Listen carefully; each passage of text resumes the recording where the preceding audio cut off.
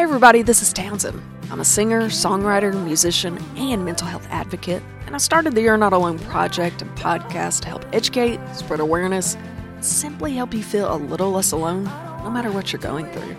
Thank you so much for tuning in to Season 2 of You're Not Alone with Townsend. Be sure to click the follow button and share these stories. You can also watch the interviews on our YouTube under Townsend T Music.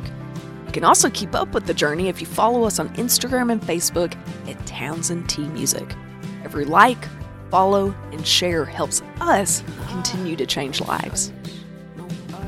I am beyond honored to be partnering with Endure the Dirt. If you're from Arkansas, you've probably heard of this event, so go ahead and get your calendars out.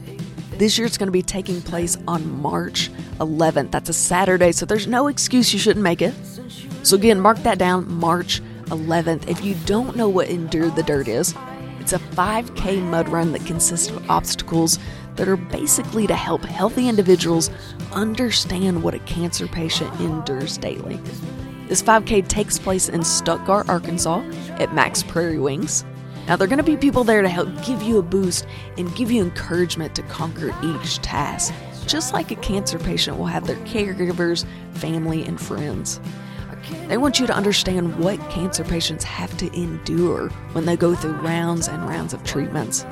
The treatments can bring side effects that are incredibly undesirable. They can make you so sick you can't do anything. So why do we pick March? Because of the weather. Cancer patients have to deal with extreme circumstances that are incredibly uncomfortable, and we want you to be uncomfortable, just like they are. We want to take this event and help you understand just a little bit of what they go through with this terrible disease.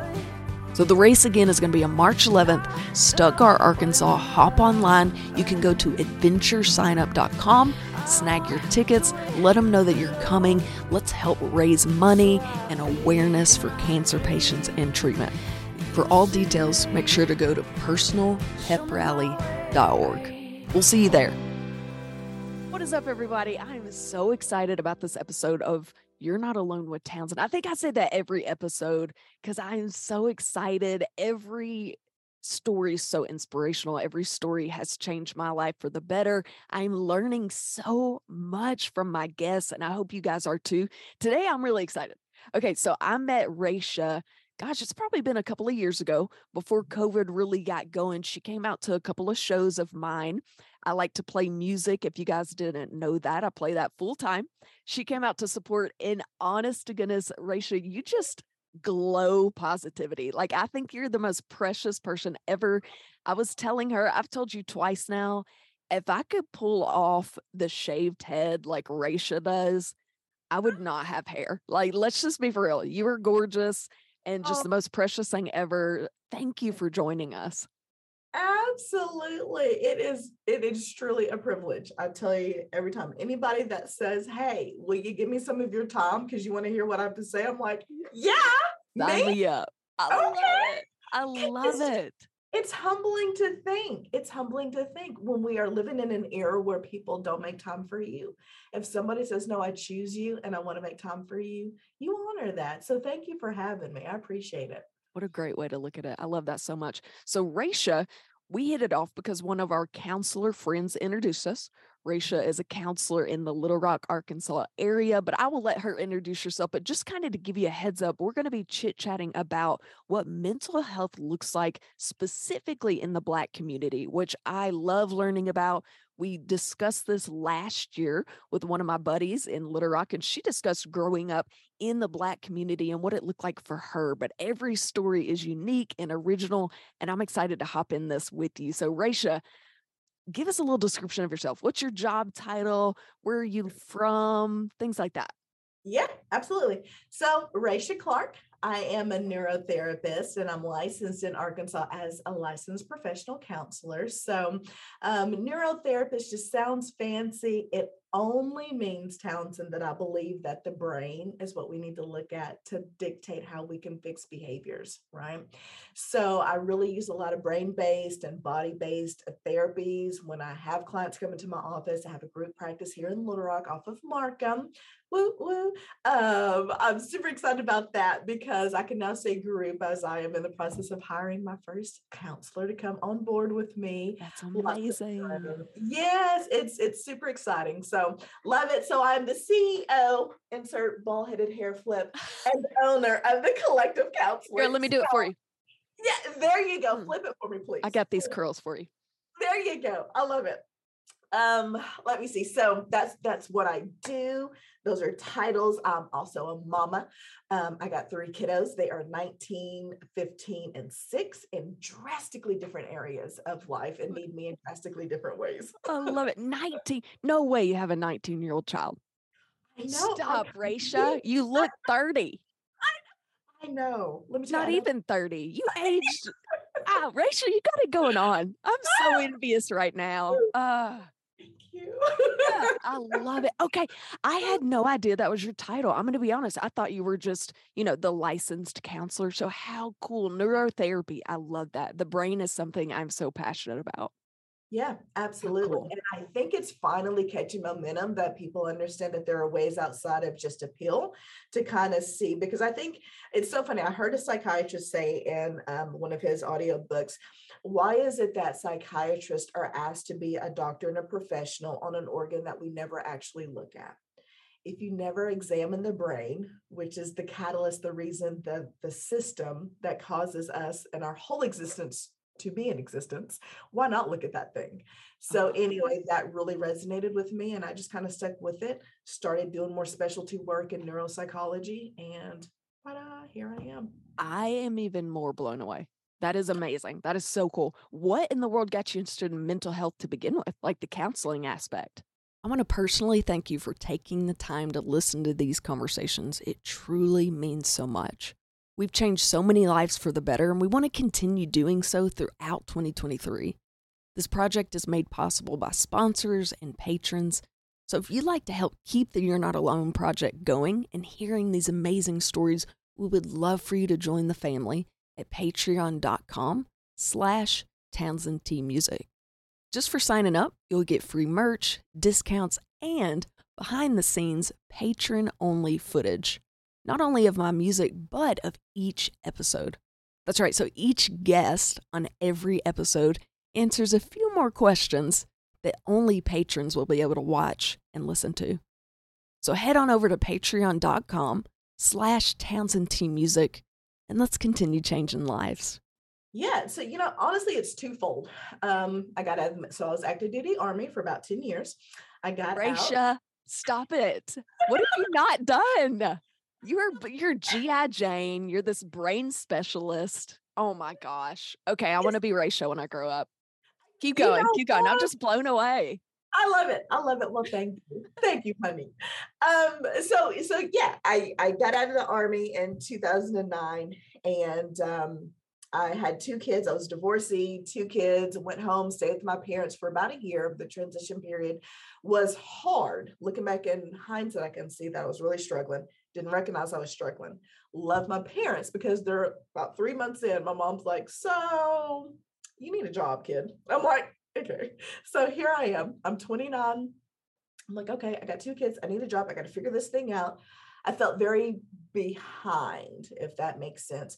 My peers that I graduated with, they're in their careers, middle management, house kid, a kid and a half, picket fence, dog, and I felt American dream. the American dream. Yeah, I just felt so lost. So I started working actually as a volunteer with my mom. She was a hospice nurse for many, many, many years. So they needed bereavement counselors. And I was like, okay, fine, whatever. So started as a volunteer basis, realized that holding space for people came kind of easy. And then I started looking back and I've always kind of been that friend that people would go to. Well, you fast forward to another 3 months. And then that's when I wanted to actually go and acknowledge the fact that I was struggling transition out of the military. I go to the VA. I meet with a female psychiatrist who appeared to be about my age. And I remember just kind of recalling some of my struggles and some of the issues I was having with PTSD related to Iraq. And I remember her telling me just so plainly, I just don't really think that's how you're experienced with. I just don't see women that come in with Iraq stories.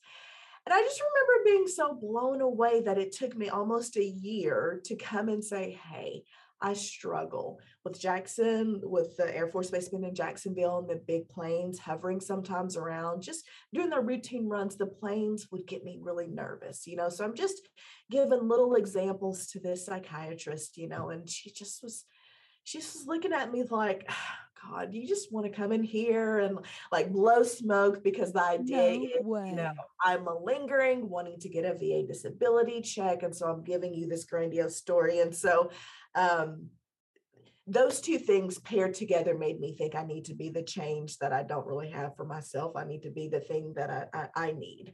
And went to school, and cliche as it is, the rest really is history. But it has been a really unique journey into mental health, just because the variety of people that I work with, it's morphed along the way, but it's been humbling to be able to hold space for people.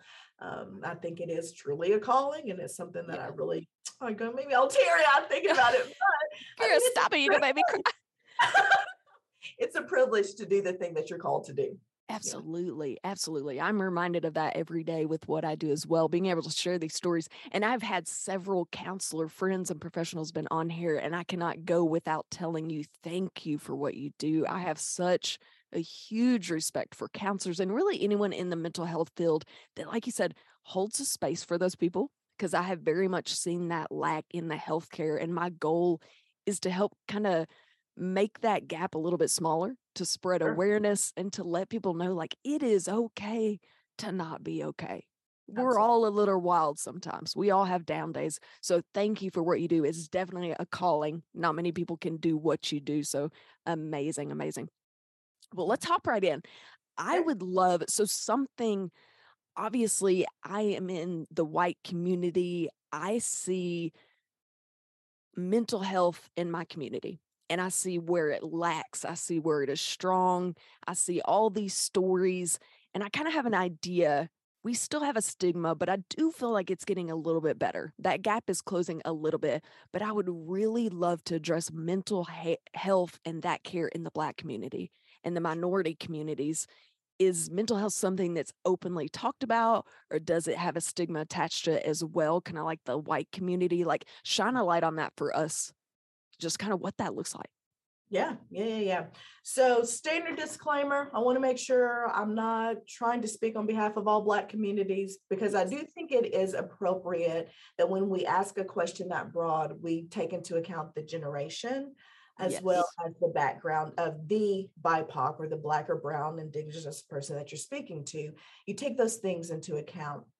What I will offer is kind of what I've seen over the years and some of the data, and it's that, we have a generation that's still living, that experienced, some of the Great Depression, and Black people then really had to bond and kind of just, be together. So being in their community is how they thrived and survived.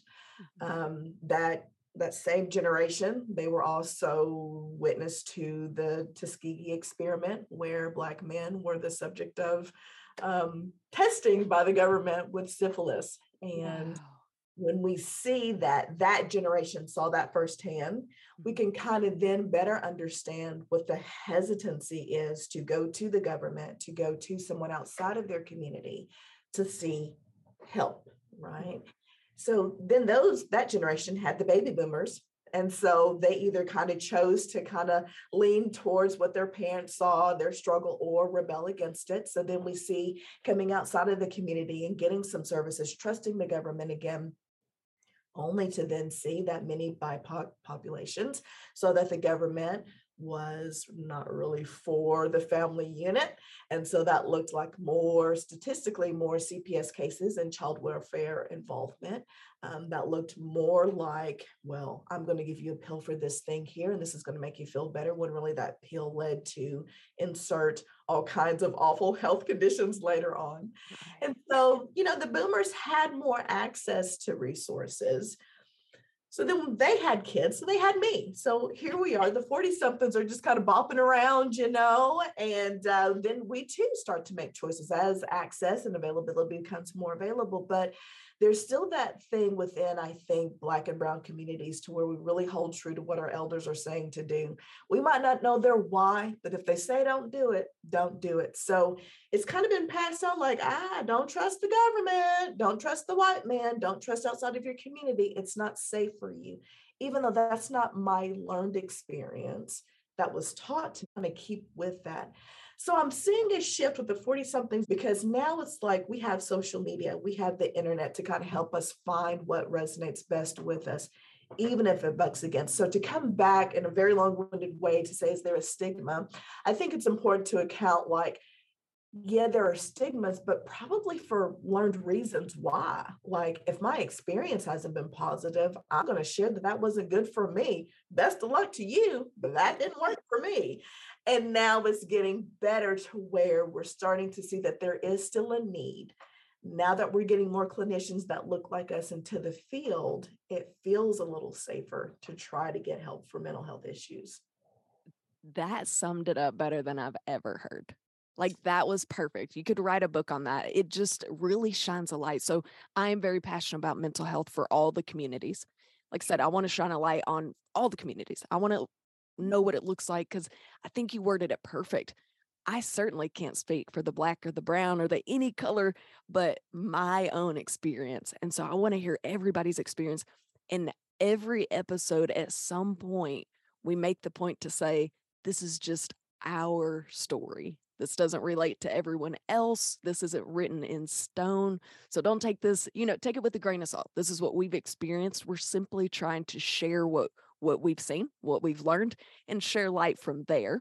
But absolutely, I think you worded that incredibly perfect. And I wonder if social media has brightened it up for the white community as well.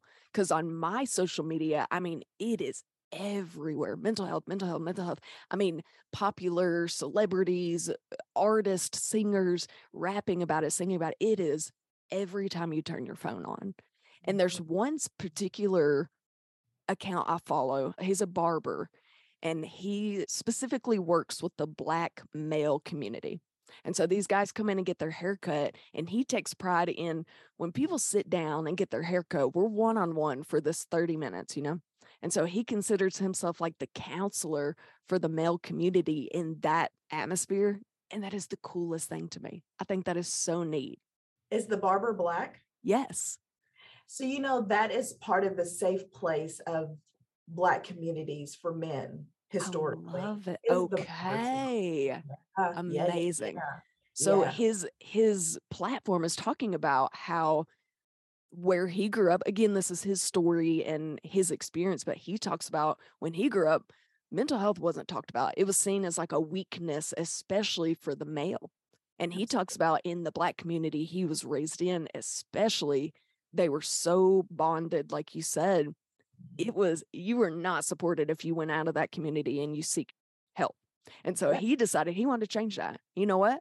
You come to my barbershop and you are safe. This is a safe place. And so he's kind of made it like a counseling session. And I just think that is so amazing. I love people like that, just wanting to go out, make a difference, make a safe place. Absolutely. Well, the barbershop is often something like some Black people were like, now, Raisha. But if we look at the differences in Black fraternities and sororities and white fraternities and sororities, right? Like the premise of the Divine Nine or these historically Black fraternities and sororities is that is the community, that is our safe place. So when we go to these predominantly white schools, at least we have a small community. When we are even, let's say Howard, which is a predominantly Black institution, but it's at the time it was surrounded by so many white people, they're like, well, we've got to find a community. So that's what sororities are. And so when I see my peers that are white that were in sororities in college, oftentimes it stays there, right? But then you see Black folks and it's like, y'all still wear your Greek letters? Like, bro, that was totally college. It's like, no, that's still my community, And so the barbershop was oftentimes a safe place for Black males to go. It was wisdom being passed down for hours. That was their one place to feel safe enough to go and unload, because the rest of the world would not accept any of the burdens that they had. They couldn't, right? They didn't have time to have burdens Monday through, Friday, but Saturday morning they could go to the barbershop and kind of release their burdens. Sunday morning they praised the Lord, and then Monday they started all over again. That's it. I love it. You are totally right. So I have seen the sorority girls come out. I can hear the ones, I'm not sure what sorority it is, but I can hear like 2 parking lots across, and I'm like, you go, girl. I love it personally. And you still got your letters on your car like 30 years later. I think that is amazing. And that's something I'm really envious of, because you worded it perfectly. Again, my experience personally is just that. Like, you have your little friend group, but it stays where it was. It stays in high school, it stays in college, it stays in the sorority. But I've always been so envious of the community that people make, and they keep it for life. I think that's amazing. And we could all learn from that. Yeah. I love it. Okay. Do you think this is going to be, we're going to dive deep into this conversation. Okay. Are you ready for that? All right. Like, I am incredibly curious. I'm an inquisitive person, and I want to understand people so much more than I do. So I appreciate you answering these crazy questions. Okay. All right.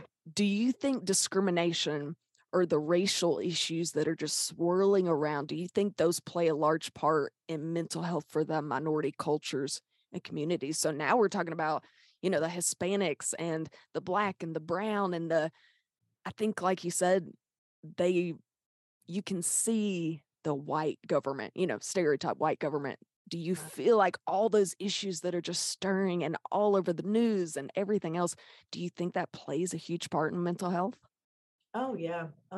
Absolutely. When you feel like the environment that you live in, when you feel like that environment isn't safe once you leave the threshold of your home, that can't feel good. Yeah. When we look at the data that looks at our affluent white population health and all that goes into that, so wellness checkups, access to healthcare, when we look at how their blood pressure runs, the occurrences of disease versus the same person, same age, it can be the same educational level, right? And then we see blood pressure, occurrence of disease or illness or whatever, and we see that the numbers are just so much higher. We have to think, well, what's the difference? And then we start to look at the community that these people are living in, and then we start to see, okay, well, communities are different, but surely that can't be it.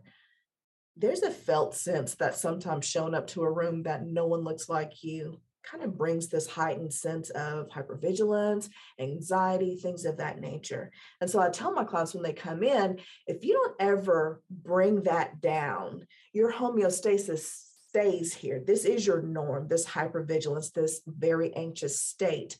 But if this is your ceiling, that's all you have to work with. And every new day is going to bring you stressors. If you start here, your ceiling is here, day stressors come.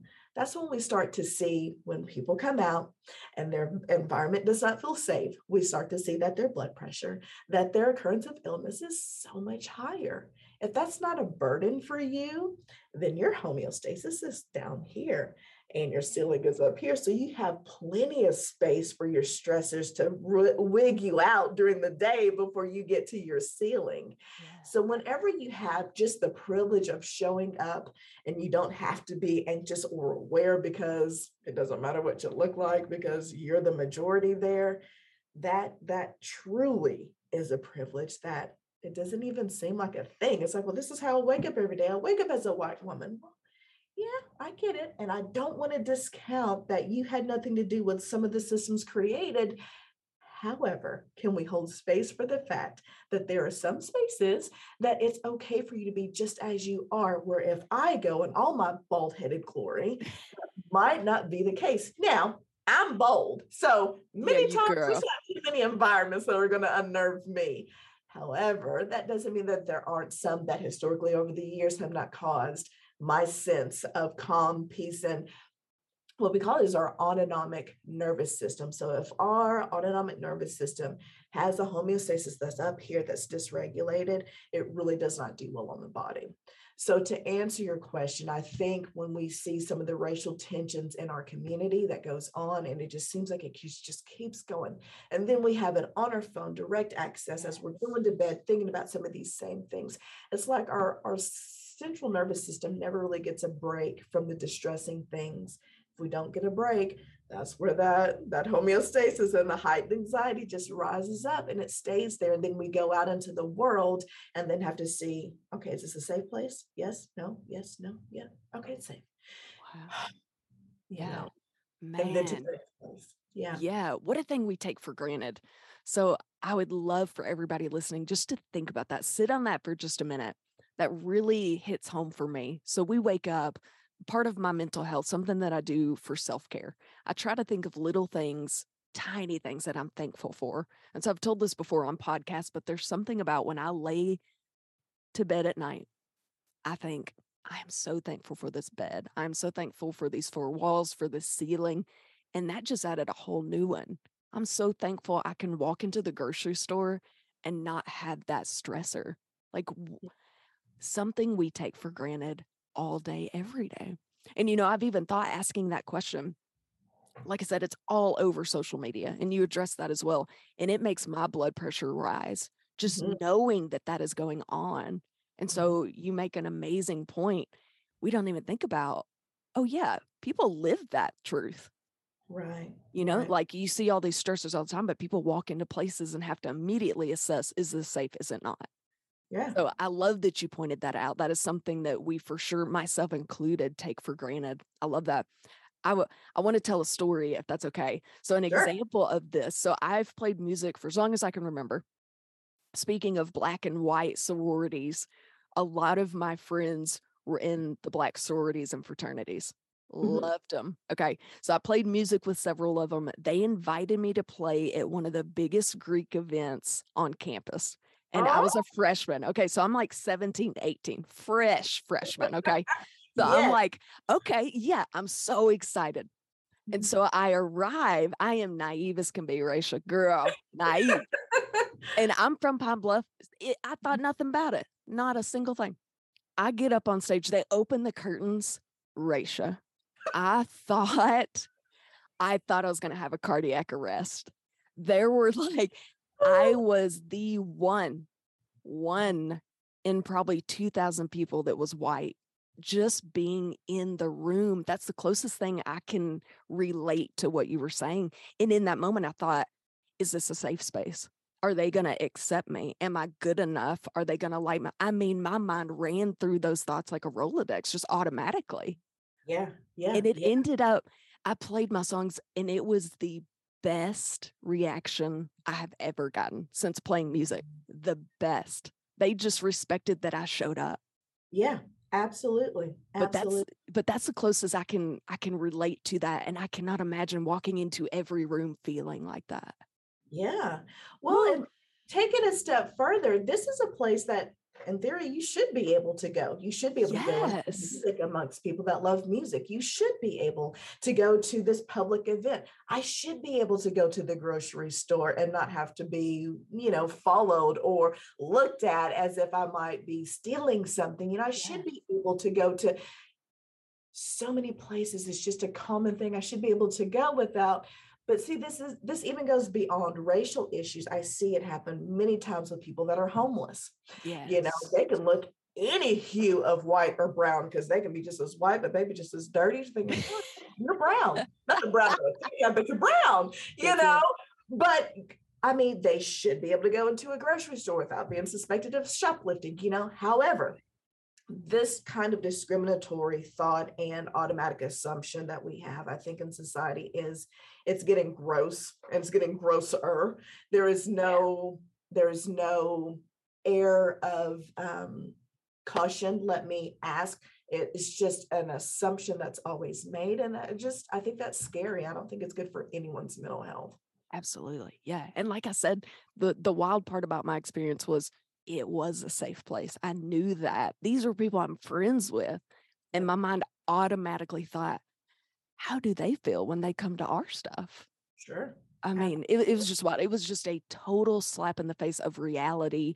And one of those moments I thought, okay, I need to dive deep. I need to learn more about outside of my community and my culture. And so I started getting really interested after that. Like I said, that situation where I found myself like, holy moly, people Yes, do this I'm not the everywhere they majority. Yes, it was wild. It was crazy. And that sounds so naive. And I was very naive at that age. And I feel like even as an adult, we can be very naive when it doesn't affect you, out of sight, out of mind. Yeah. Absolutely. Okay. Mhm. So we're going to go with that. Okay. Most people, including myself, when I think of therapy, my first stereotypical thought, and this is going to sound terrible, I don't mean it as harsh as it sounds, but very cookie cutter. I imagine like a white professor, rich white male, almost like a white coat diagnosis. So when I think therapy, my first thought is a man in a vest with glasses who's white, rich, and better than me. And he's Yep. just there to diagnose me. Yep. That's my Yep. first thought. And I feel like that's for most people. Yep. How can people like me and you fix that mindset? Because I don't even know why my mind goes there. It just kind of does. It's like the white coat syndrome. Like I said, how do we fix that so it doesn't seem so scary and so cookie cutter? Well, I think this is where data comes in. Data comes in to suggest that, or not even suggest, to tell us that about 77% of the psychologists today that are licensed in the United States are white. And so Okay. when you see a number like that, you're thinking, well, no shit. Yeah. Can I say that? Absolutely. Okay. It's just a slight. It's adults. Let's go. It's only a slight. We adults. We okay. Go ahead. So when you have 70% that are white and only 4% of the psychologists that are in the US now that are licensed that are Black, well, that's a big thing. So if we're talking about fixing it, well, we can try to see why that is even the case. Why is it that so few Black and brown professionals? I think there's maybe 6% Hispanic. But I do remember that the number of psychologists in the US today is only about 4% that are Black. So I think that's one.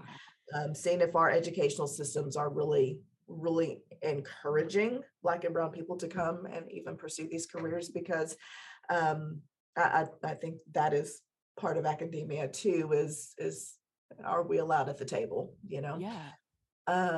But we look at movies, we look at social media, we see how therapy is the expression that art imitates life. I think that is why we have that thought of this is what mental health, this is what a therapist looks like, is because what we have seen on the screen, whether it's a TV screen or a phone screen, is pretty much a white man with glasses, crosses, right on the his like little sweater vest, and he's like, how does that make you feel?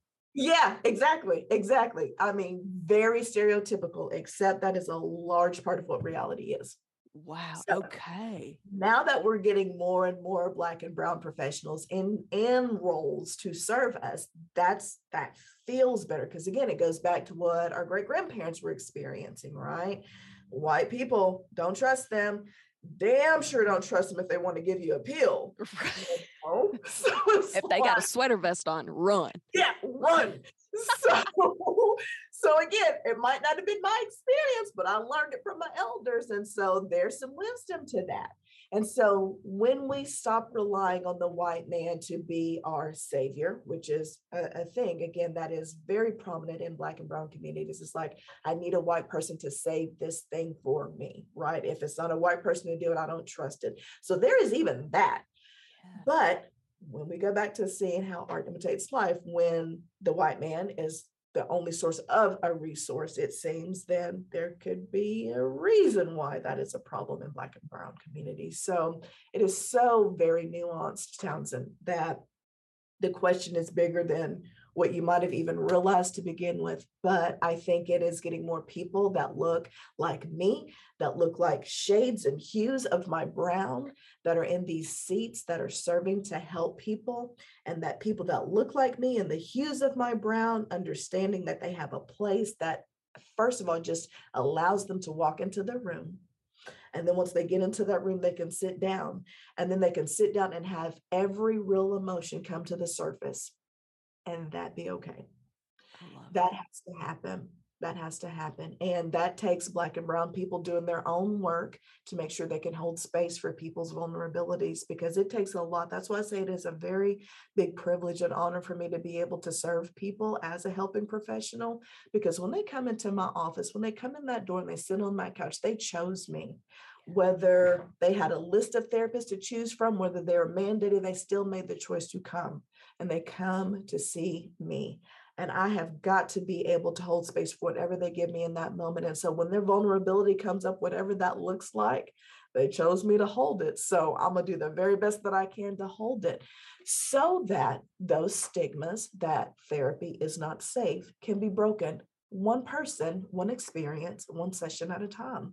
It's a big deal, but it is a privilege. It is definitely a privilege. Man, I love that. I love that so much. I said this earlier, but I hold you guys on such a pedestal. Any type of counselor or therapist, I don't know how you do it. Life is hard enough without Right. carrying everyone else's burdens. So it's just amazing. And I think that's perfect. I never thought about that. The picture we are fed all the time is the white male in the white coat, and even female. Like, I know you and several other therapy females, but my mind still goes to that picture we're fed our whole life. That's wild. Right. I hadn't thought Right. about that. Yeah. Okay. So, what could be said to a loved one, maybe in one of these minority communities that may be struggling with mental health, but not seeking help?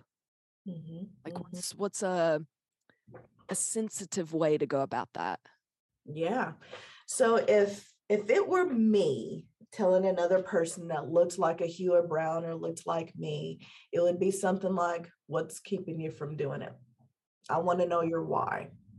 We have social media that's giving you so many different options and resources. Why don't you trust it? Yeah. I'm always curious why a person can know to do better, know that they should be doing better, but they're choosing not to do better. I want to know the why. And I think that's something that you can do outside of the field, right? Like you as a human interacting with another human, if they know they're struggling, if they know they're not doing right, if they know they're not doing well, ask them, okay, why aren't you making a step to change? And then when they give you their why, then you can go into like, well, you don't know. Well, girlfriend, look at this. Homeboy, look at this. Then you can offer resources. If it's, hey, I'm not able to take off from work, which is what I hear a lot. Hey, you know that you can actually do therapy in your bedroom, in your car, and whatever. Well, Rachel, I don't have the money for it. That's a huge one. Many people don't know that the insurance that they have actually will pay for mental health services. It is thought of that, well, this is only to go to my PCP. That's what health insurance is. It's only to go to my doctor to check my height, my weight, my heart, my that. They don't think of mental health as a medical field. Okay. So I say, well, your health insurance is probably pretty expansive. You should probably call the number on the back to see, hey, could I go and see a mental health therapist? And most times than not, yeah, they actually do have covered benefits. So sometimes it's the money thing. They have the resources in their hand and they just don't realize it. Absolutely. I would not know that. Honestly, I wouldn't know that insurance covers so much mental health. I love that. That's kind of a newer thing as well. Yeah, yeah, yeah, I yeah. love it. I've had people, so I have had close relationships with people, and I will say, what's really helped me is therapy and just having an outsider's point of view, a professional point of view. Literally, there are times I just need someone that's licensed to tell me you're okay. The way Mhm. you're handling that is okay. And that's Mhm. worth it to me. And I've had friends that have said, well, therapy's for you, not for me. And that's their only why. And I don't even know how to respond to that. I'm just like, I really think it's for everyone. I mean, it just kind of shuts you down. I'm like, I don't know. What do you do? Well, in almost every speech I do, I mean, every time I'm invited to go somewhere, I'll always say, every human that you encounter needs a therapist, including you.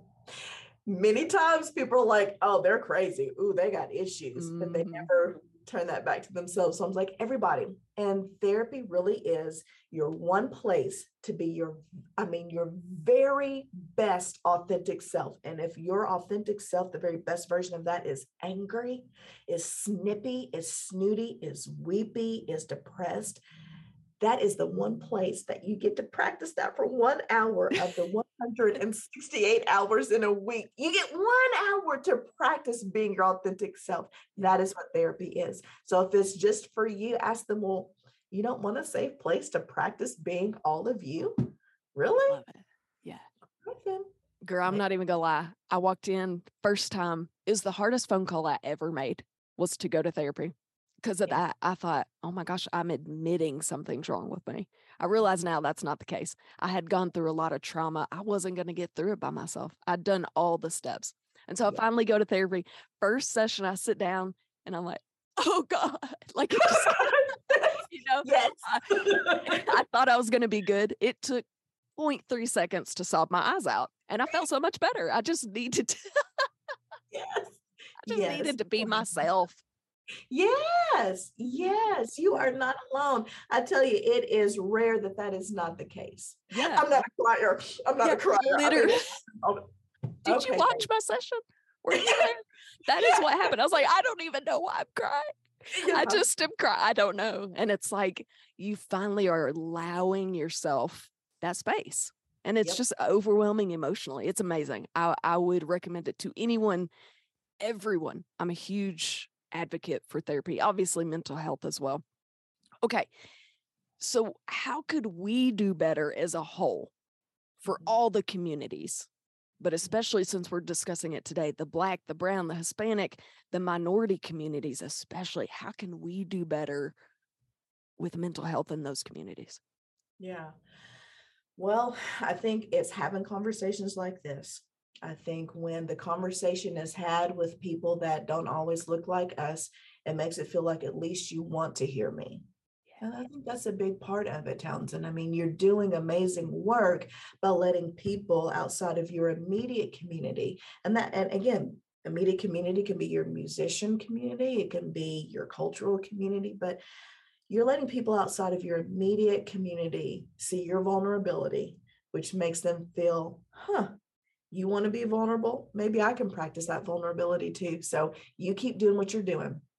More conversations like this. Yeah. So what you're doing, I don't know if you know if it just the impact that you're having. And even if nobody tells you, I can tell you many times the felt sense is, oh my God, she tried to know me. She tried to hear me. She tried to hold space for me. Oh my God, did you hear her talking about that? What's that white girl know about that? You know what I'm talking about? Our community. I will say I discussed this last year, like I said, in a different light, but wanting to shed light on the minority communities. And Raisha, the guest called me right before we went on, shaking, just petrified that she was going to word something incorrectly, that someone would look at her because she told a story wrong. That she held all this weight for her community on her shoulders. And so both of us were like, oh my gosh, because it's scary. It's just like this conversation. Any conversation I have on here, it's very vulnerable. You're scared to get it wrong. But again, I want to say, we're not here to be right. None of us are right. We spend our whole life trying to figure it out. So I love that. And I 100% want to hold space for everyone and anyone that has a story. And I love that just so much. And I want people to know in any community, in any space, that there are people that want to hear you. So thank you for that compliment. I love that so much. That makes me feel so much more at ease. Yes. Well, what you're doing, Townsend, honestly, is normalizing humanity. Humanity is imperfect, it's flawed, but you're normalizing that. That's what the vulnerability is that you're offering people. Let me normalize the imperfections.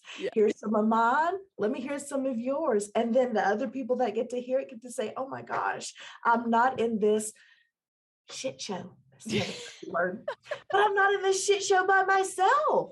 You know, that universality of that. I'm not alone. Oh my gosh, I thought I was alone in this. Oh my gosh, I thought I was the only one that experienced that. Oh my gosh, I thought I was alone. And I am not. So your voice, I'm telling you, kid, you sing great. I love it so much. So, okay, we kind of went over this a little bit. What advice would you have for those people that are debating reaching out for help? So maybe the ones that were told not to trust the government, or the ones that are like, oh, therapy's not for me, it's for you. So with those, I always tell them, whenever you come into my office, I feel like it is a privilege. I tell people all the time, you might think you have nothing wrong. And I don't think people come to therapy because they feel like something is wrong per se. I tell them, I'm here to know why you decided now was the time. So if you're debating if I need to find a therapist, you're already in a place of what we would look at clinically as a dysregulated place, because something feels amiss. There's a dysregulation within you. Something feels amiss. You don't know why. You cannot figure it out. I tell my 19-year-old all the time, honey, seek my wisdom, because in your own right, you're doing it wrong. I need to tell him, people are paying your mama for her advice, so you listen for free. Yes. You send him my way. I'll give him a little chatting to. Thank you. Because I mean, but the idea is to say, like, really, we can mull over in our mind with our logic and reasoning front of our brain to say, yeah, well, this is logical, why I should or should not, or whatever. But it's oftentimes the perspective outside of your own. That's what makes therapy different from a friend, a family member, is that there's not a connectedness of family relation, of past history, of emotional attachment and ties. That objective therapist is there to hear your story for the very first time with fresh ears and then offer you feedback. It's often like someone holding a mirror in the back and letting you see the blind spots that you cannot see on your own. Girl. Therapy is not to tell you what to do, it's to offer you more information for you to make the informed decision. Do I need to shift? Do I need to change? Oh, yeah, this doesn't work for me. That's what therapy is. So you don't have to worry about someone telling you what to do. It's just telling you, hey, here's a perspective. Do what you will. You have autonomy. You have control. Feel empowered with this new information. I love it. Sometimes I go in, I'm like, listen, I need you to tell me what to do. Yes. It never works that way, but I'm like, I need you. Yes. Tell me what decision to make. Okay. Yes. It happens every client. I do it to my own therapist. I do. She's 74. I love her to pieces. I'm like, no, tell me. I need your wisdom. That's it. What do you think I offer that you don't have? I'm like, stop being a therapist. Exactly. Stop. I need you to tell me the answer. I need the right answer. Yes. That's it. That's it. I love that so much. Okay. I always ask my guests what self-care looks like for them. So especially from your point of view. So what does that look like for Raisha? What does a self-care day look like for you? Yes. Well, let me just preface by saying, a business owner and a single mom of 3 kids, there's not a whole day of self-care. Oh, I cannot imagine. Bless you. Bless you, woman. But if I'm having some mommy time, that looks like me going to my favorite restaurant, sitting in the corner by the window with my book, my big old glass of a Malbec from Argentina, and I'm eating my favorite Brazilian food. I'm people watching, I'm reading. It is 2 hours of me sitting and really tuning into me, the people around me, and I engage as I want to. Because as a therapist, I have to be on for people all day long. Then I go home. My 3 little people need me to be on all day long. And so when I have those little snippets of time to where I don't have to be on for anybody, I oftentimes don't choose myself. I choose to go to sleep. Yeah. I'm off for real. Turn the light out. Yes. I don't even know I'm being good to myself. I'm going to sleep. My body needs it. But if I'm going to be intentional, it is oftentimes just going to get a pedicure or going again to my favorite restaurant. It used to, this is when I knew I needed to get some help. Self-care actually looked like rugby in my 20s. No way. It did. Dadgummit, Raisha, you might be the most interesting person I've ever met. Stop it. Everything you say, I'm like, no way. Yes way. Rugby it was a legal way to get aggression out. And it's like, this is not healthy to want to hurt people. This is not a legal way to pummel another woman. Okay. Yep. I am now terrified of you. I don't know. For people that can't see me, I'm approximately shaped like a pretzel. like a stick pretzel. So Raisha could take me out with just a thump. Now I'm terrified. She's G.I. Jane and God, what can you not do? What can you Well, I not don't do? sing. See, I don't sing. But Okay. every time I see you perform, I try to sing with you. Yes, I do. I like it. I take the support. I love that. Okay. Wow. Those are either chilling with a book or knocking somebody senseless. Okay. I like it. I like the variety there. I mean, I'm just saying. I love it. Oh my goodness. Raisha, thank you so much for joining us. It has been such a pleasure. Gosh, literally, we talked about this earlier. This is such a sensitive subject. It can be, but it's something I want to show light on. We talked about this a couple of times now, but this is just our story, our independent, original, unique story. But we just want to show what we got going on, our advice from our point of view. And so take that how you will. Raisha, I appreciate you being vulnerable and open and sharing your infinite wisdom with us. It's been such a blast. I appreciate it. Hey, well, thank you for the invite. I tell you, it means a lot to me that you even invited me. So thank you. Gosh, I would love to. You've got to come back on. I would love to talk to you about the military, like your service. Yeah, absolutely. Let's do it. We'll book it, okay? Sounds I'd love to have you back. Yeah, absolutely. Thank you so much. Okay, have a good evening, and we will be in touch, okay? Sounds good. Take care. All right, see you later. Okay, guys, if you're in the market to buy or sell, I have the perfect company for you. Clark & Co. Realty is located in the Benton, Bryant, Arkansas area, but they're able to serve you no matter where you're located in the state. They've streamlined the process of buying or selling a home to make it so much easier. They have a team of industry experts that make sure you have access from anything you can think of. I'm talking from local home inspectors to painters to gardeners and so much more, just to provide you with the best service possible. They're dedicated to providing the most up-to-date market data in the area. And I think the coolest part is if you go on their website, you can use their easy-to-use fast property search. You can even create a custom market report to see what's active, under contract, and sold in your neighborhood. Their team is made up of caring, knowledgeable professionals that work around the clock to help you with the process of buying and selling your home. So again, if you're in the market to buy or sell, Clark & Co. Realty is definitely the company for you. Tell them Townsend sent you. Let's be honest. I think we could all use somebody to talk to every now and then. Healing Path Counseling in Conway, Arkansas is 100% my go-to when it comes to therapy. Wendy Blackwood has more credentials than letters in the alphabet.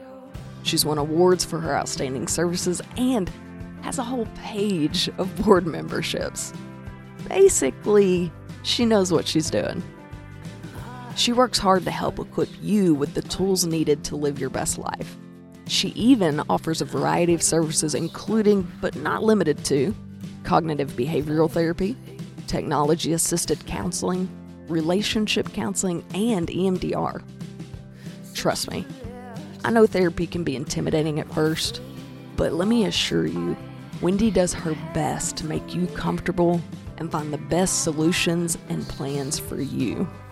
Trust me, don't wait to make the call. Give Wendy Blackwood at Healing Path Counseling a call today.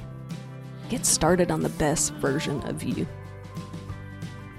I think we can all agree, getting your hair done should be a treat to yourself. I also know that it's hard to find a stylist that you can trust to give you the style you want every single time. The Madhouse Beauty Lounge has a mission. They want to create a welcoming space for everyone, and they're professionally committed to making you feel confident and beautiful during every single visit. The coolest part is they offer all types of services.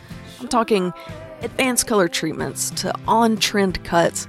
My favorite part is that their products are all vegan, and they stay away from products like microplastic, mineral oils, parabens, silicones. In other words, they use the best and the safest ingredients for every client that they have. So I think it's time that you treat yourself to a new do from the Madhouse Beauty Lounge, located at 708 2nd Street in Conway, Arkansas. If you go in, tell them that Townsend sent you.